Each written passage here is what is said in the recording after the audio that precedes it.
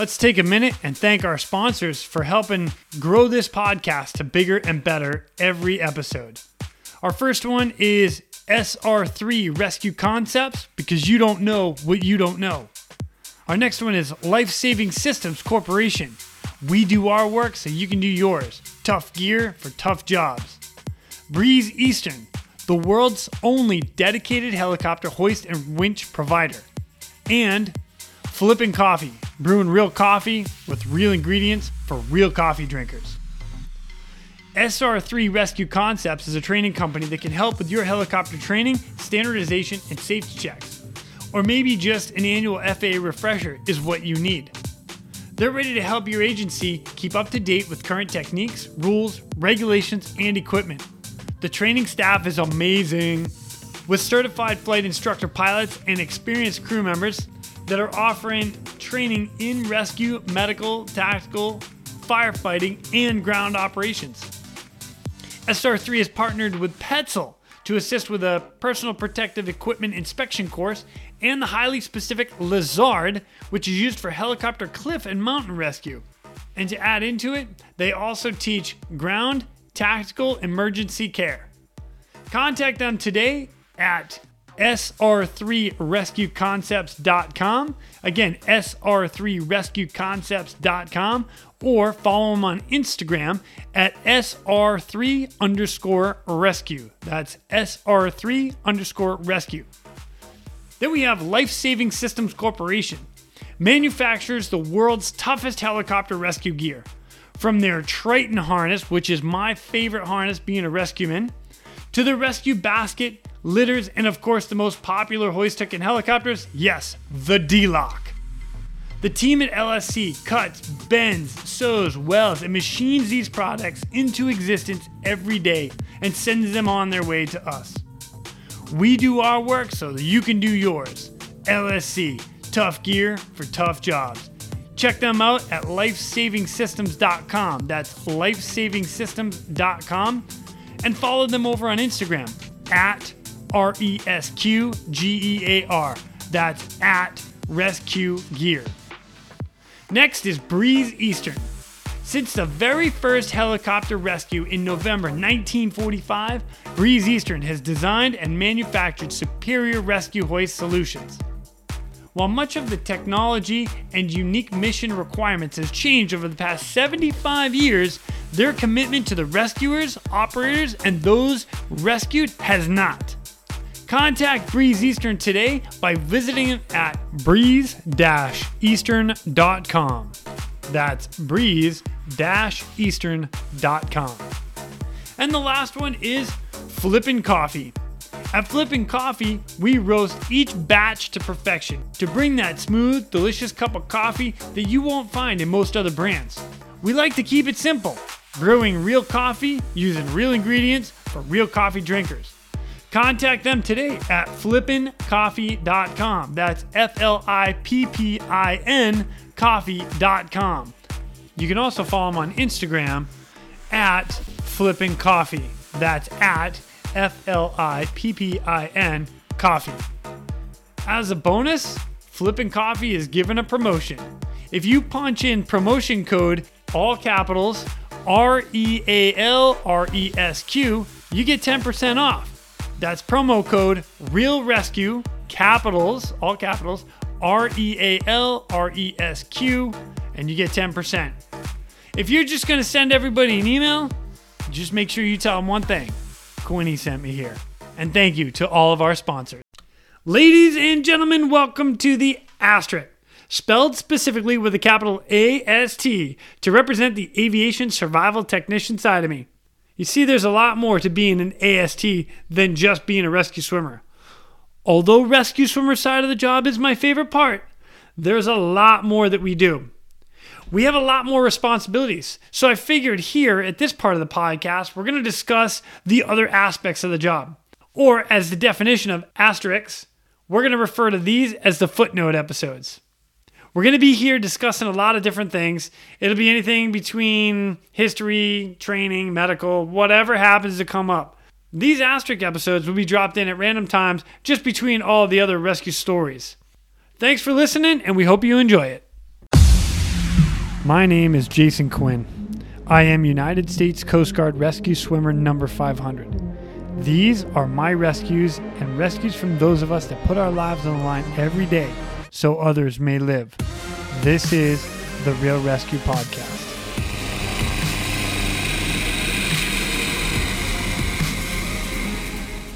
Hello, love. Welcome back to the Real Rescue Podcast. Thank you for joining me yet again. Thank you for having me. This is awesome. I appreciate you being here. For everybody else out there, we are going to do something called the ASTerisk. And the ASTerisk is basically the behind the scenes a little bit about some of the stuff that we do. And today we are specifically going to talk about Rescue Swimmer School and the history behind how and why the United States Coast Guard Rescue Swimmers came to be. I'm excited to hear about it. Perfect. Mm-hmm. I appreciate it. I've never heard it. No, you haven't. And, I actually mentioned this in one of my other podcasts when I'm talking to Brett Bates. Like, I actually didn't talk to you about a lot of my rescue stuff for the first 5 years we were together. I don't think you even brought up the Coast Guard in the first 5 years. And it's been a lot longer since those first 5 years, and you still really don't talk too much. No, so this is the first time you're actually going to hear me talk about my experience in Rescue Swimmer School. I've heard a few things, but when Brett was talking about multis, I have no idea what that means. So I was asking you, and you said, maybe we should talk about this. So I'm excited to be here and learn a little bit more today. Nice. Well, me too. Well, again, thank you. I appreciate you being here with me for this. So let me start with this. So in 1984 is when the Rescue Swimmer program came to be. And there's a story behind it, and anybody can find this if you Google, the history of the Rescue Swimmer program or the history of the United States Coast Guard Rescue Swimmer program.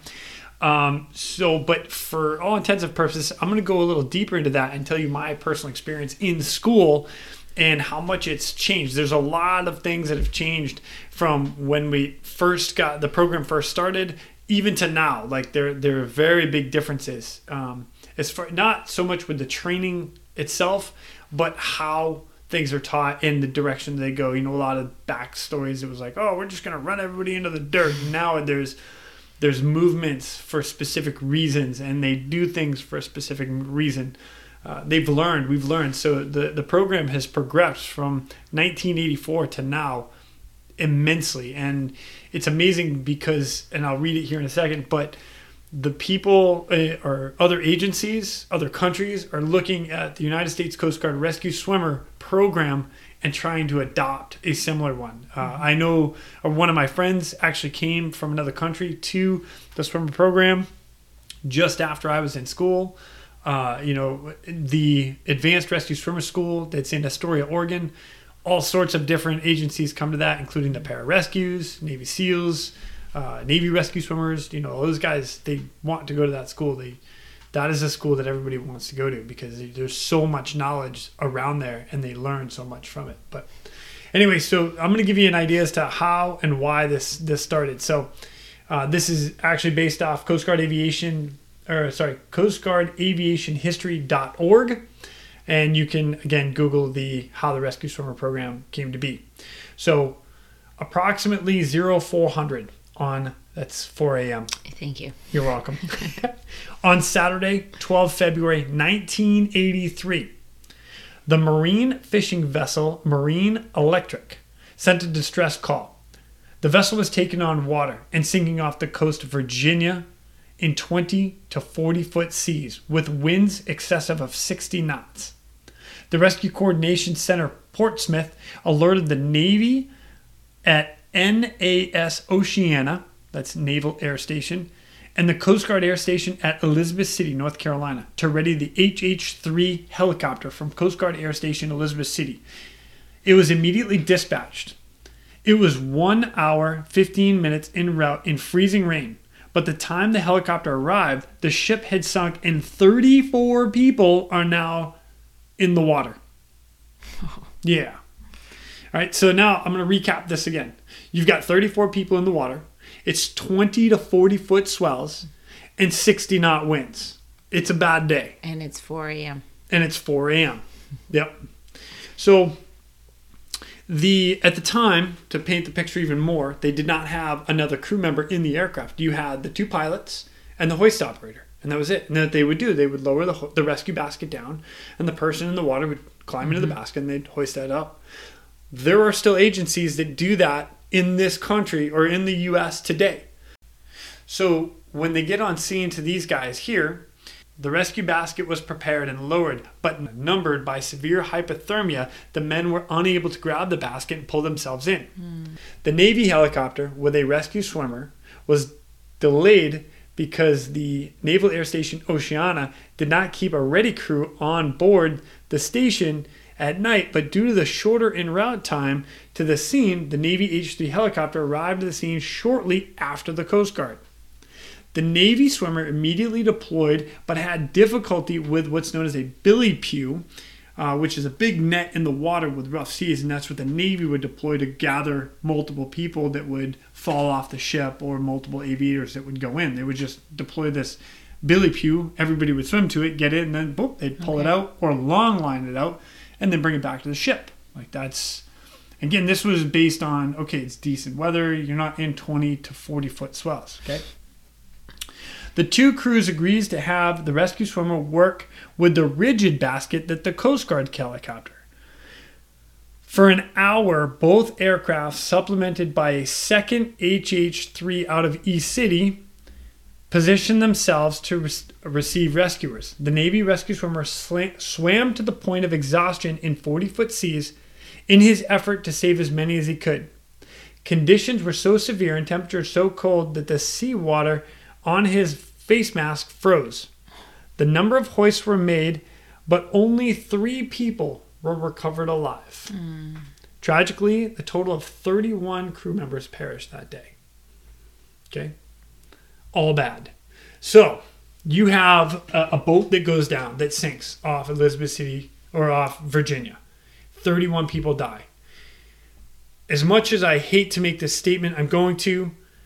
Laws and rules and things happen because they're written in blood. We have a rescue swimmer that fell off a cliff, and now we made changes, so now we do cliff rescues differently.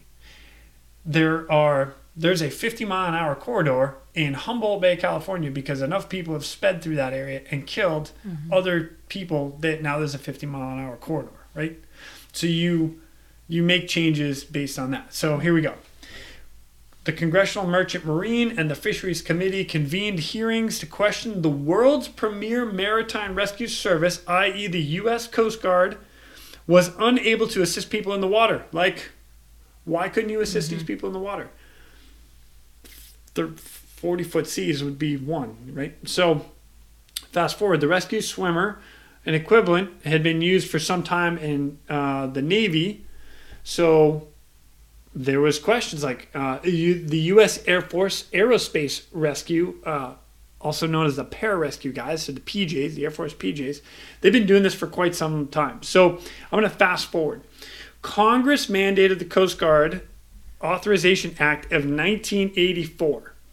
The Commandant of the Coast Guard shall use such sums as are necessary from amounts appropriated for the operational maintenance of the Coast Guard to establish a helicopter rescue swimmer program for the purpose of training select Coast Guard personnel to rescue swimming skills. Puff. Helicopter rescue swimmer school was made. So in 1984 is when Congress came in and said, okay, you got to do this. And the Coast Guard said, roger that, we'll take it. And what they did is they had multiple rates in the Coast Guard. The first one was, this is old school rates, and it was AM, AE, and ASM. All right, AM was Aviation Structural Mechanic. AE was the Aviation or Aeronautical Electric Mechanic. And then ASM was Aviation Survival Men. And basically what that happened when they made all these rates, ASM just kind of adopted being the rescue swimmer. So now they got to start sending people through schools. So they started looking at all these schools, including the Navy Rescue Swimmer School, right? So now the Coast Guard takes all these guys, are like, hey, come be a rescue swimmer. And woohoo, you're going to go swimming and save people in the water. And everyone's like, oh yeah, this is great. Well, now they start doing like hardcore PT, which is physical training. And now they're up and they're running and cardio and getting these guys to swimmer school. All right. So now we get into swimmer school, and the progression down in, they went down to Pensacola, Florida, and it was part of the Navy Rescue Swimmer School. Well, then the Navy killed a guy.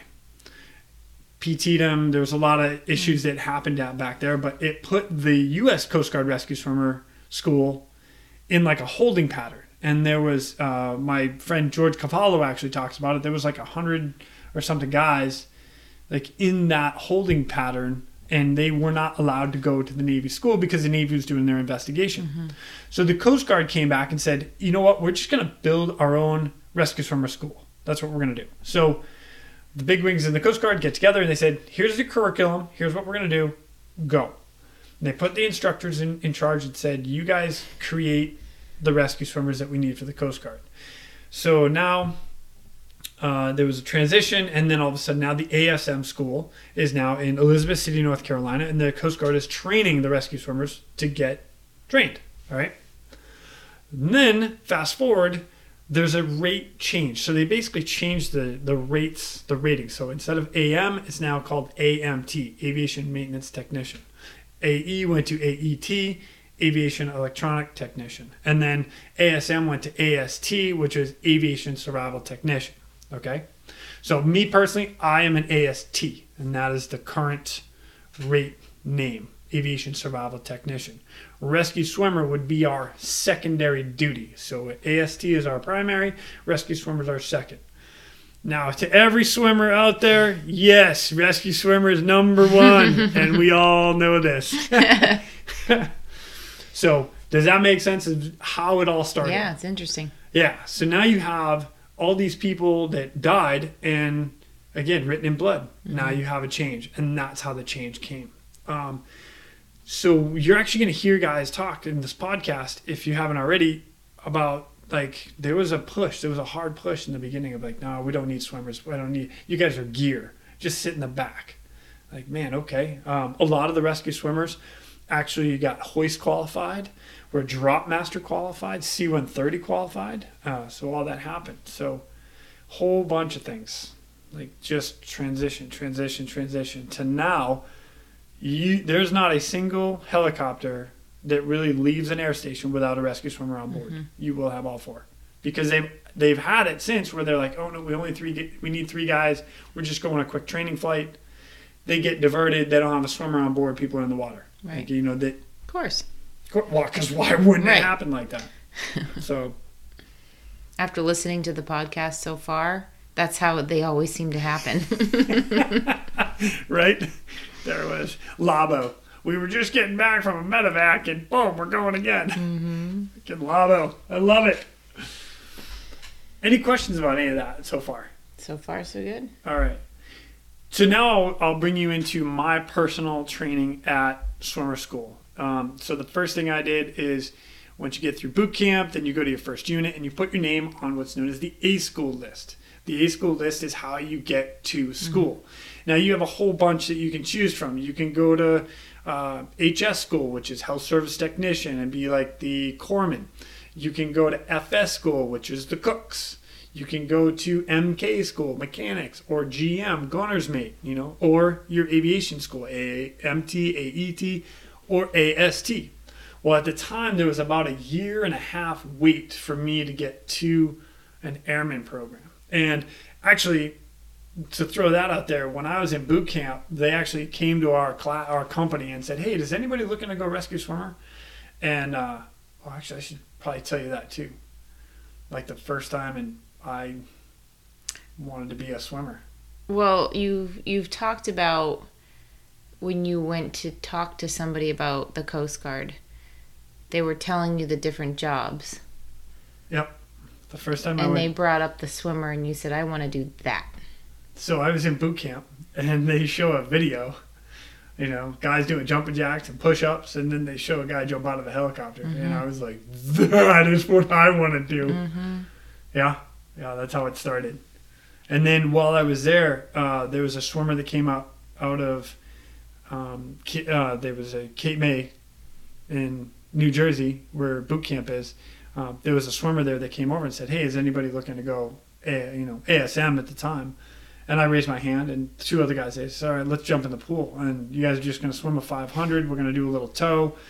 And what they were doing is they were building the airman program, and they needed the guys from basic training to give for the numbers. Like, oh, okay, where do these guys sit so we know where to start the training out? Like, is it going to take some guy from boot camp 20 minutes to swim a 500, and then an old, the salty, in shape guy from the swimmer shop that PTs all the time, they're at 7 minutes. Like, you can't have an entry guy come in and be like, all right, you need to swim a 7-minute 500. That's not, you have to have that transition. So, but I was part of that. And I remember getting out of the pool and those guys looking at me and be like, wow, you guys swam that a lot faster than we expected. I was like, yeah, all right. Wow. I mean, probably screwed myself because I had to swim faster when I got to the unit. And you weren't even a swimmer growing up. No, I was not. That's a good point. I grew up on a lake, and all I did was swim recreation all summer long.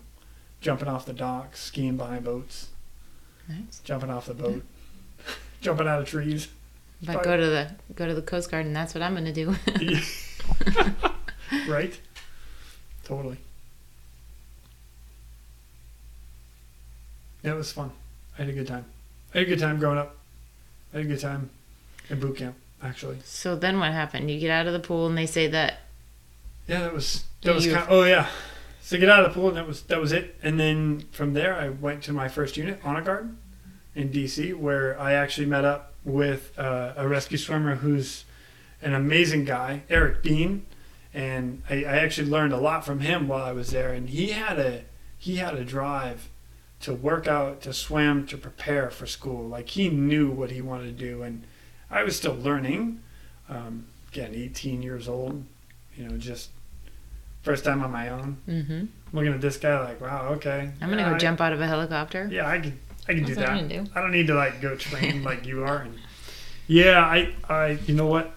I should have followed Eric's lead a lot more, but he was a beast. Still is a beast. Anyway, so I had trained there. Well, then I went down to my airman program in Elizabeth City, North Carolina, which was newer. After my 1.5 year wait on the school list. Started my airman program. It was 4 months of an airman program. So you are assigned to the rescue swimmer shop, and you basically shadow the rescue swimmers there. You PT with them every day.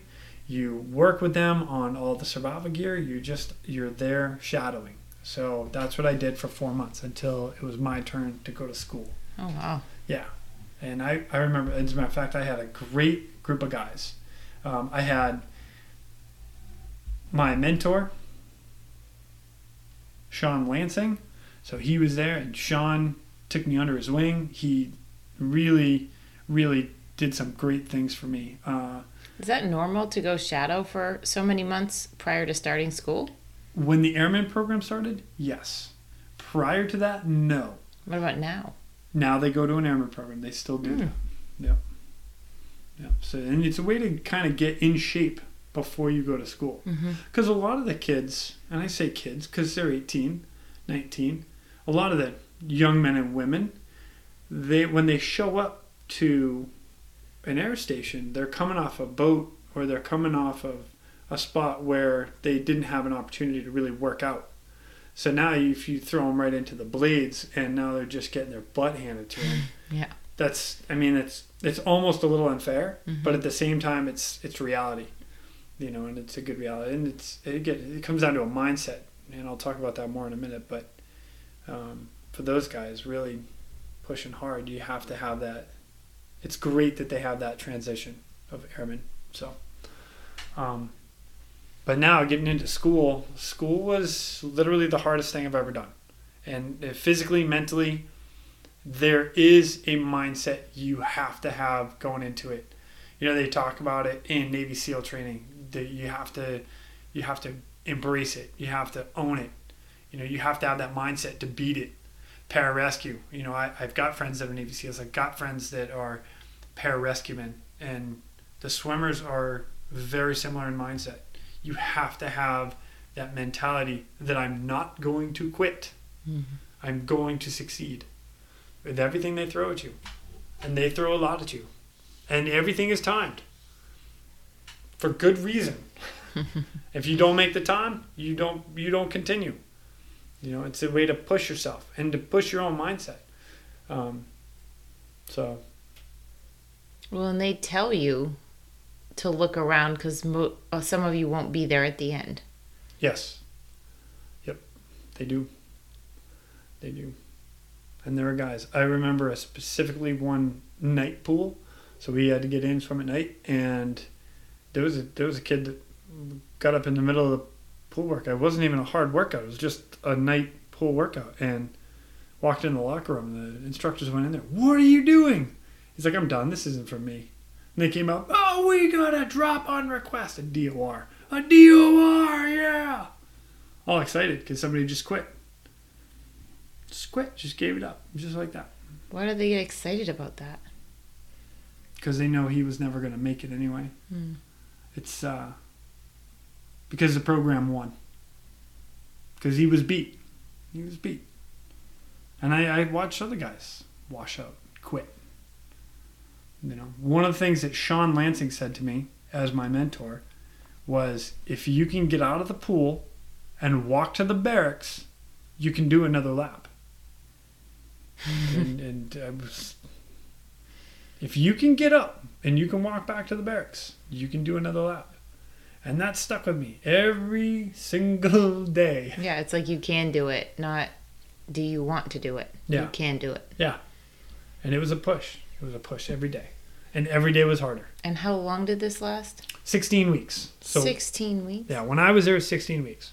And your first 4, again, it's a little bit different now, but for me, when I was first there, my first 4 weeks were introduction to school, your in test. So you had a PT in test. You had to pass all your numbers in order just to be there. If you failed, you're immediately out. And then, so you do 4 weeks of training. Then at the end of the 4 weeks, you do another PT test where the numbers are a little higher. If you don't pass that, you do not continue.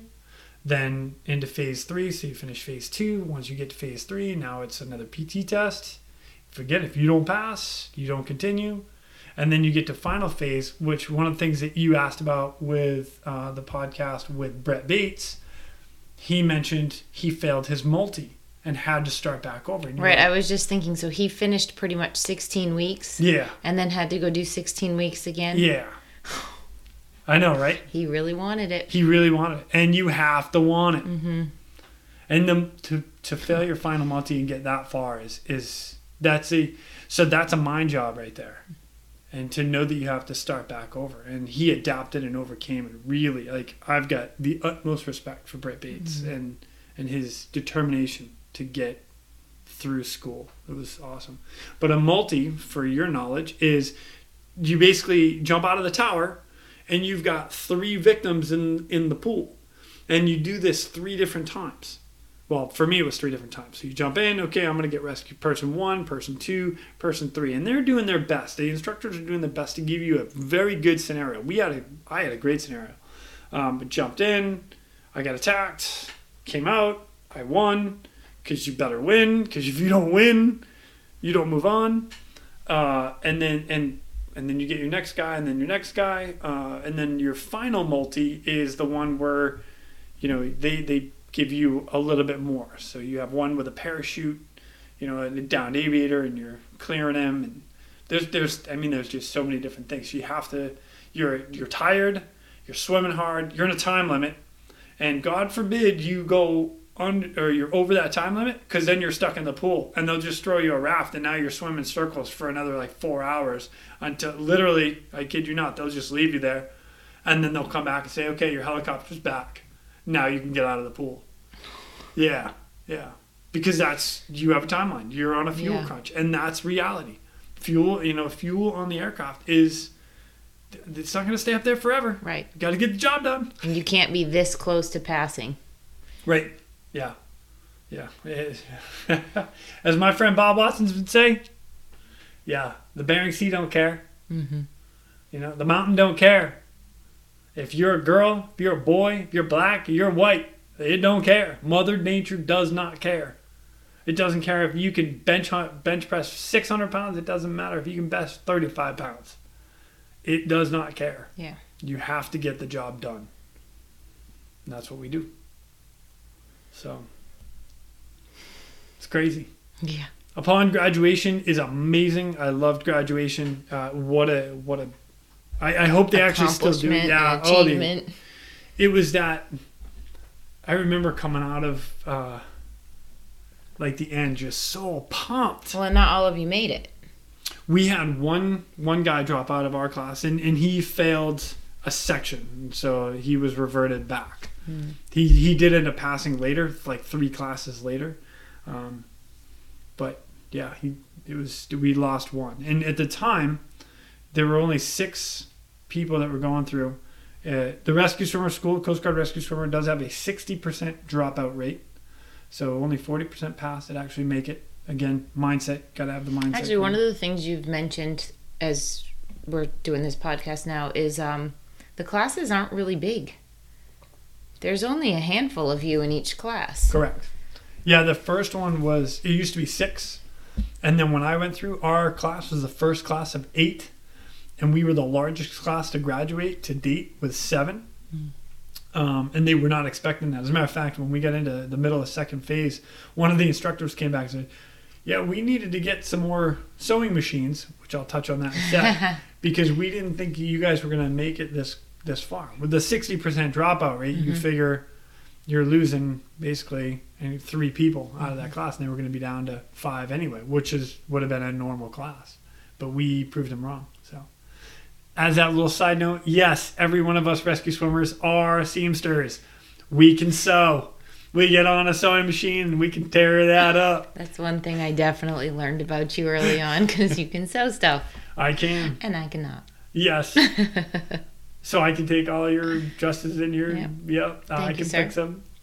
Some of the guys actually, when they retire, they actually get into sewing boat covers and cushions and canvases. A lot of our stuff is big stuff. But yes, in Rescue Swimmer School, we are seamsters. That's awesome. Fun fact. So once you graduate, you're not actually done. After that, you continue on to EMT school. So we all become EMT basics. And then from there, while we're at our air station, our first unit, getting qualified, you go through all of your checks. You have to do your what's known as a pre-flight, post-flight. Post-flight letter is what it's called, and that's learning the aircraft that you're going to be flying on. I was in Kodiak, so I had to learn the 60, and then I got qualified as a basic aircrewman on the C-130, and then I needed to be familiar with the 65. So I needed to learn the 60, learn the 130, or the C-130, which is an airplane, 4 props, huge, and then I needed to learn the 65. So that was a big deal. And then you go to Advanced Rescue Swimmer School, which is in Cape Disappointment. Cape what? Cape Disappointment. Yeah. It is the Columbia River Barge down in Astoria, Oregon. It is amazing. And that school is awesome. You learn where you get technique into big surf, and we do a surf swim right off the beach. We get into the big waves, right into the breaks in the inlet. We get on the cliff. You're learning cliff rescue, cave rescue. There's a lot of stuff that you learn. You get more into wildlife, like how to kelp, like what happens if you get into that, and so on and so forth. So it's a really good learning experience there. So you just take everything to the next level at that point, and it's pretty awesome to do. So that's Rescue Swimmer School. Would have been nice to have known you during that time. Or not. I don't know. You know what? No, it's good. It's good. I'm glad we waited. So. Yeah. Hey, it worked out in the movie. That's right. That's right. I know, the only knowledge I have of the Rescue Swimmer School prior to you was the Guardian. That's right. Yeah. Convenient enough, I'm married to a teacher. Mm-hmm. Just like the movie. Yeah. I know. Thanks, Ashton Kutcher. Good job. I think his name was Fisher. Yeah, sorry. Wasn't Ashton. Fisher. Good job, Fisher. Yeah. You scored that one. Yeah, dating the teacher. You just married one. So our worlds are very different when we come home from work at night. Very much so. Very much so. So do you have any other questions? So you started the swimmer school. You were there for the 4 months. And then you started A school. And then you talked about EMT school and the advanced school. So how long was the whole process? The whole process took me about 1.5 to 2 years to become a fully qualified rescue swimmer, standing duty on my own, ready to go. And you made a comment, I don't want to call it a joke because it's not a joke, but the Bering Sea don't care. Well, that's where you got sent right away. Yeah. So after your 1.5, 2 years, were you prepared for the Bering Sea? Absolutely.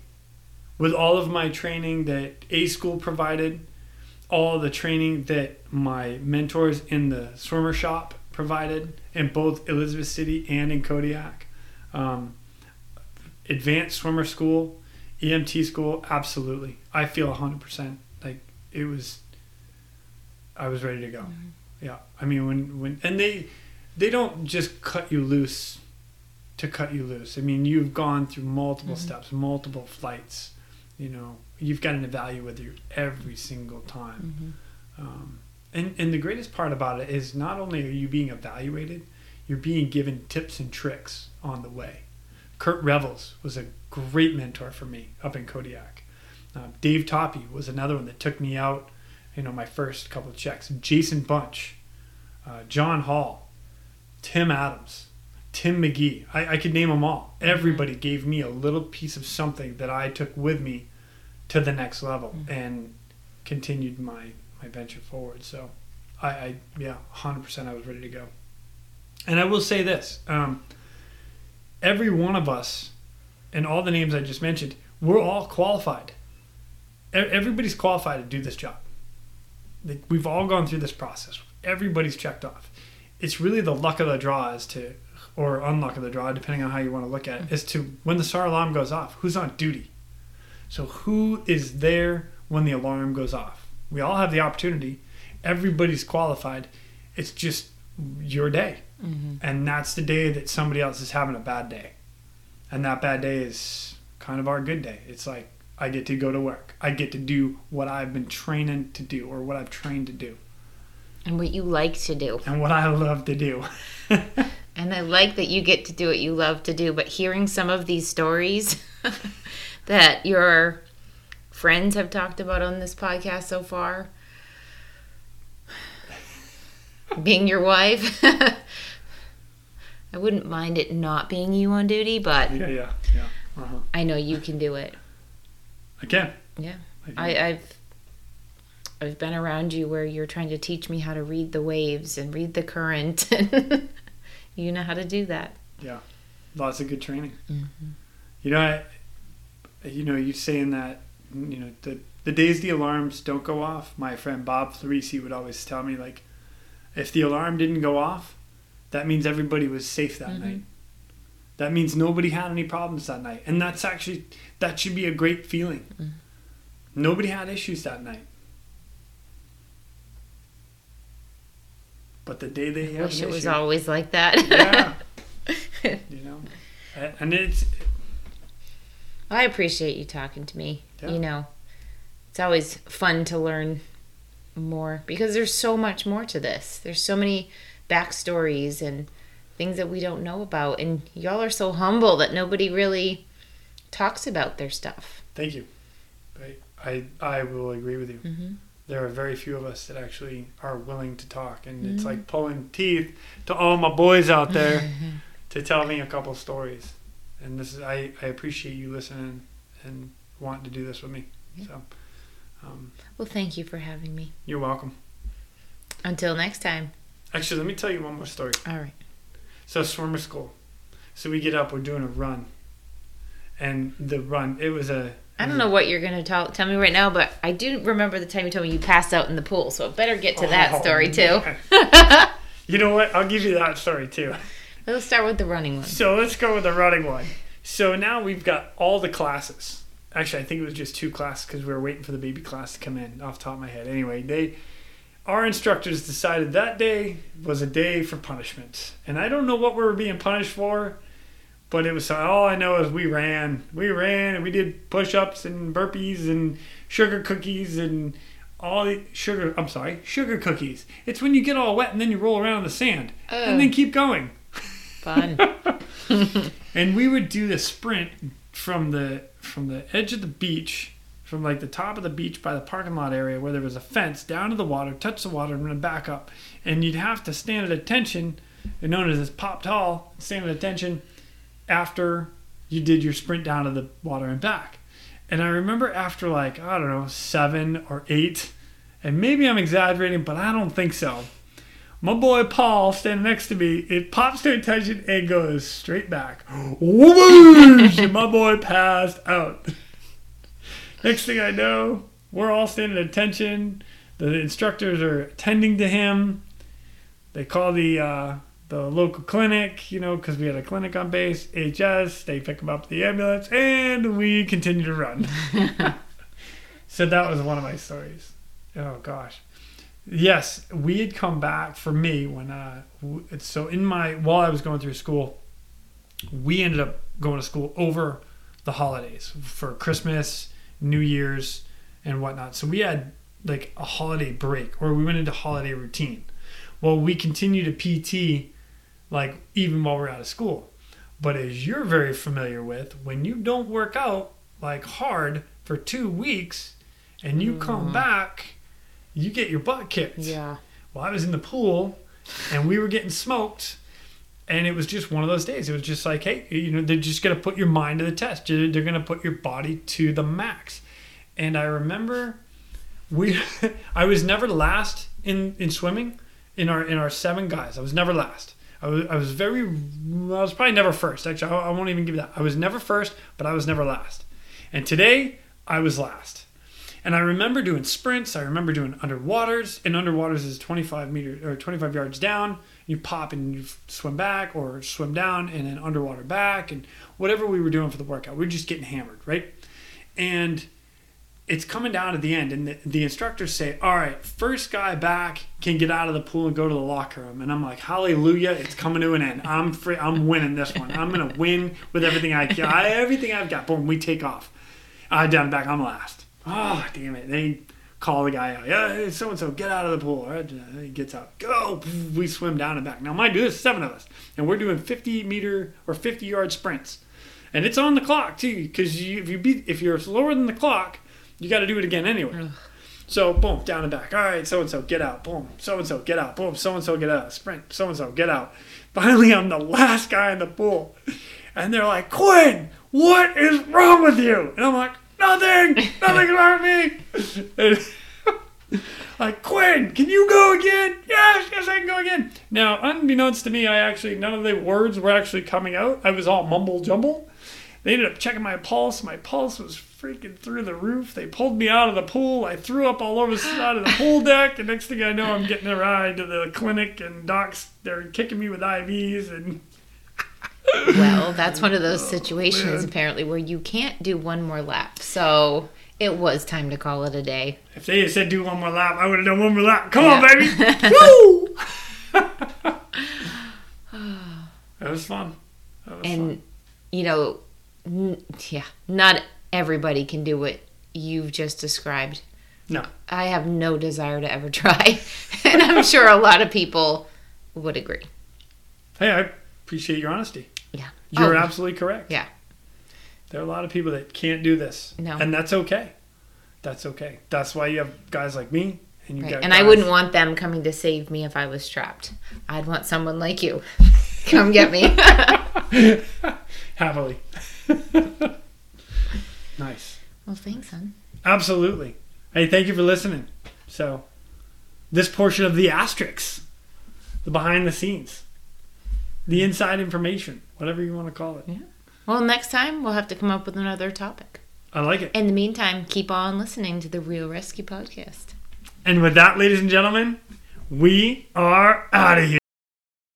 Thank you for tuning in. We hope you enjoyed this episode of the Real Rescue Podcast. Please take a minute and, as my daughters like to tell me all the time, like and subscribe. Oh yeah, I appreciate it. So I'm pulling chocks and taking off. But before I go, if anyone out there has a rescue story and would be willing to share it, I would be humbled and honored to have you as a guest. Or if you have any questions about rescue or anything else here that we talk about, please send me an email at therealresq@gmail.com. That's TheRealresq@gmail.com. Or you can also check us out on our Instagram page at The Real Rescue, and that's at TheRealresq.